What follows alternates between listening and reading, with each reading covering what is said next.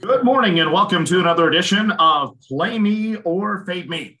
Well, today we're going to talk football to start the show. It was tough last night with no football, and I may love baseball, but baseball doesn't always love me, and that's kind of what I saw with the card last night is we had a tough one after a 5-0 Monday. But let's lead off with college football. It is Ohio going to Louisiana Lafayette to take on Billy Napier and the Ragin' Cajuns. This line opened at 22. It is now down to 20. Let's take a look at what the two teams have done so far. Louisiana, against the spread, they are 0-2. They got pounded by Texas. And I shouldn't say pounded. Pounded is an incorrect term. They got beat by the Texas Longhorns in the first game, which I really felt Texas played an excellent game. I watched much of that game. But nonetheless, that line was 8.5, and Louisiana Lafayette ended up losing by 20. Then last week, they played Nicholls State. The final score ended up being 27-24.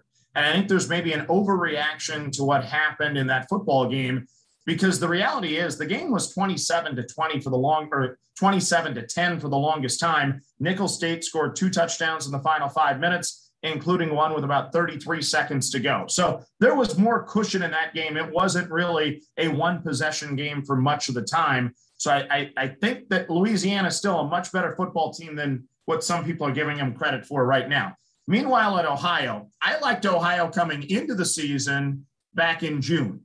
But then in mid-July, when legendary coach Frank Solich decided to hang up the whistle and turn over the reins, that changed the game. And I don't think I reacted quick enough. I don't think Vegas reacted quick enough because Ohio is definitely a lost soul right now. In their opener, they were a 2-point favorite against Syracuse. We bet on Ohio, and that was a huge mistake. Dino Babers got the big win, 29-9, beat the Bobcats there by 20 points. And then last week, it was an ugly one as a 29-point home favorite. Ohio went down to Duquesne, giving Duquesne their first ever victory over a Division I football team. So Duquesne upset Ohio last week, 28-26. So we go to this week, and I am really struggling with how this line has actually moved from 22 to 20. I think it's a gift, and I think it's an overreaction to the fact Louisiana Lafayette struggled last week against Nicholls State. I think Louisiana Lafayette is still the real deal. They're going to get a lot of eyeballs on them Thursday night. They have a coach in Billy Napier who, once again, is probably auditioning for some of these Power 5 jobs. I really think Louisiana Lafayette is able to pound Ohio. They're going to run up the score. I wouldn't be shocked if they win this game by 40-plus points. That's the potential that these two teams appear to be headed. I think Ohio is a complete train wreck. Meanwhile, Louisiana Lafayette, I think, can hit the gas and get the win here and find a way to cover the 20 points. So we're going to open up in college football laying the 20 with Louisiana Lafayette at home. Next up on our card, we go to the NFL. And on Thursday, you have the Washington football team hosting the New York Football Giants. Daniel Jones has won 5 consecutive games against the Washington football team. Not sure how he does that because he struggles against almost anybody else. Washington has the quarterback change from Fitzpatrick to Heineke because of the Fitzpatrick injury. It is the lowest total on the board, and it has dropped from 43 down to 40.5. Washington is now -3 for the game. I have struggled with this one, and I regret that I didn't grab the 43 when it was first available because that may be the best play when it comes to this game. With that said, we are still going to play the under, and we're going to take it at 40.5. I wish I was getting 41. If you can get 41, grab it. But we're going to play the under between the Washington football team, the New York Giants. I think it sets up that Heineke is going to lean on his running game. He's serviceable. He has starts. He has experience. It's not like he's a 22-year-old rookie or anything like that. He's been around the block. He started for the Panthers. He's made starts for the Washington football team. He even played in the playoffs last year, right? So he has experience, but I don't think he's going to be able to carve up the Giant defense in that secondary. Meanwhile, I think the front of Washington is better than the front of Denver, and therefore I think Barkley and the Giants are going to struggle to move the football. I think all signs to me still point to the under. I wish I would have grabbed it right away, but we're still going to take it at 40.5, and we're going to play the under, the lowest total on the board for the week in the National Football League. So those are your two football plays for Thursday. We're giving them to you a day early. But once again, in the college game, we're going to lay the number with the Ragin' Cajuns and cheer for a rout. They're a -20. And then in the NFL, we're going to cheer for a lot of punts and a lot of field goals and no touchdowns. We're going to play the under 40.5 between the Washington football team and the New York football Giants. Not sure who wins that game. My lean was to Washington, but it's tough to go against that Daniel Jones angle where he's beat him 5 straight times.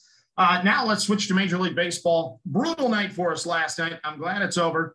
New day today, though, and we're going to lead off with the play I should have been playing for the last 11 days, and that is the fact that the Seattle Mariners have played 11 consecutive games where it has gone over.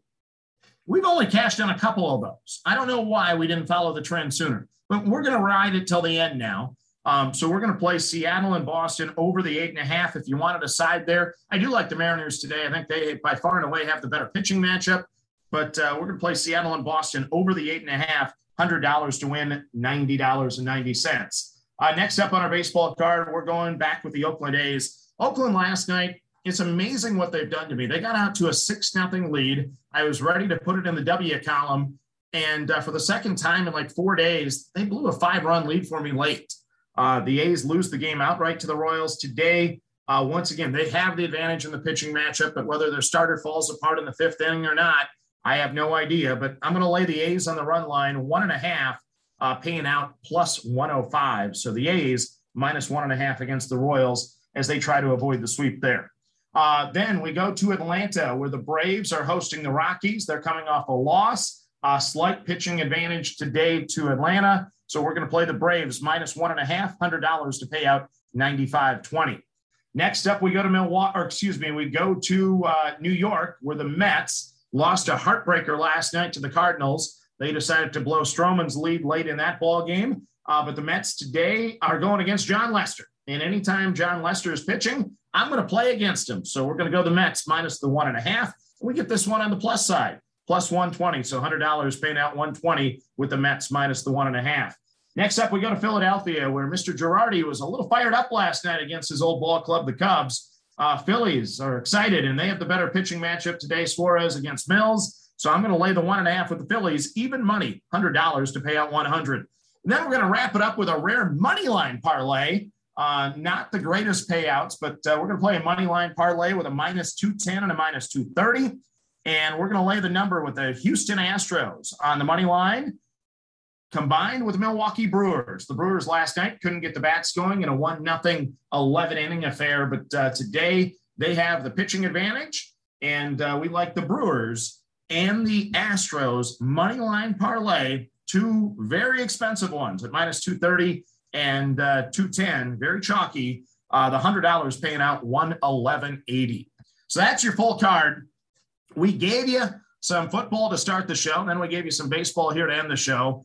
And don't forget, if you want to go through our entire college football early release plays, we dropped that podcast on Monday, so please go back to that Monday podcast. It's titled Early Release College Football Plays. You can get the 5 games we've locked in so far. We will drop more college football on Thursday and Friday of this week before releasing the full card. But excited for the college football schedule coming up. Of course, NFL, we're going to bounce back. We had a bad week 1, but I'm very confident we'll make some adjustments and get some W's here in week number 2. So let's recap the plays we gave you today. We have, once again, Louisiana Lafayette minus 20 in college football. The Giants and the Washington football team under the 40.5 in the NFL.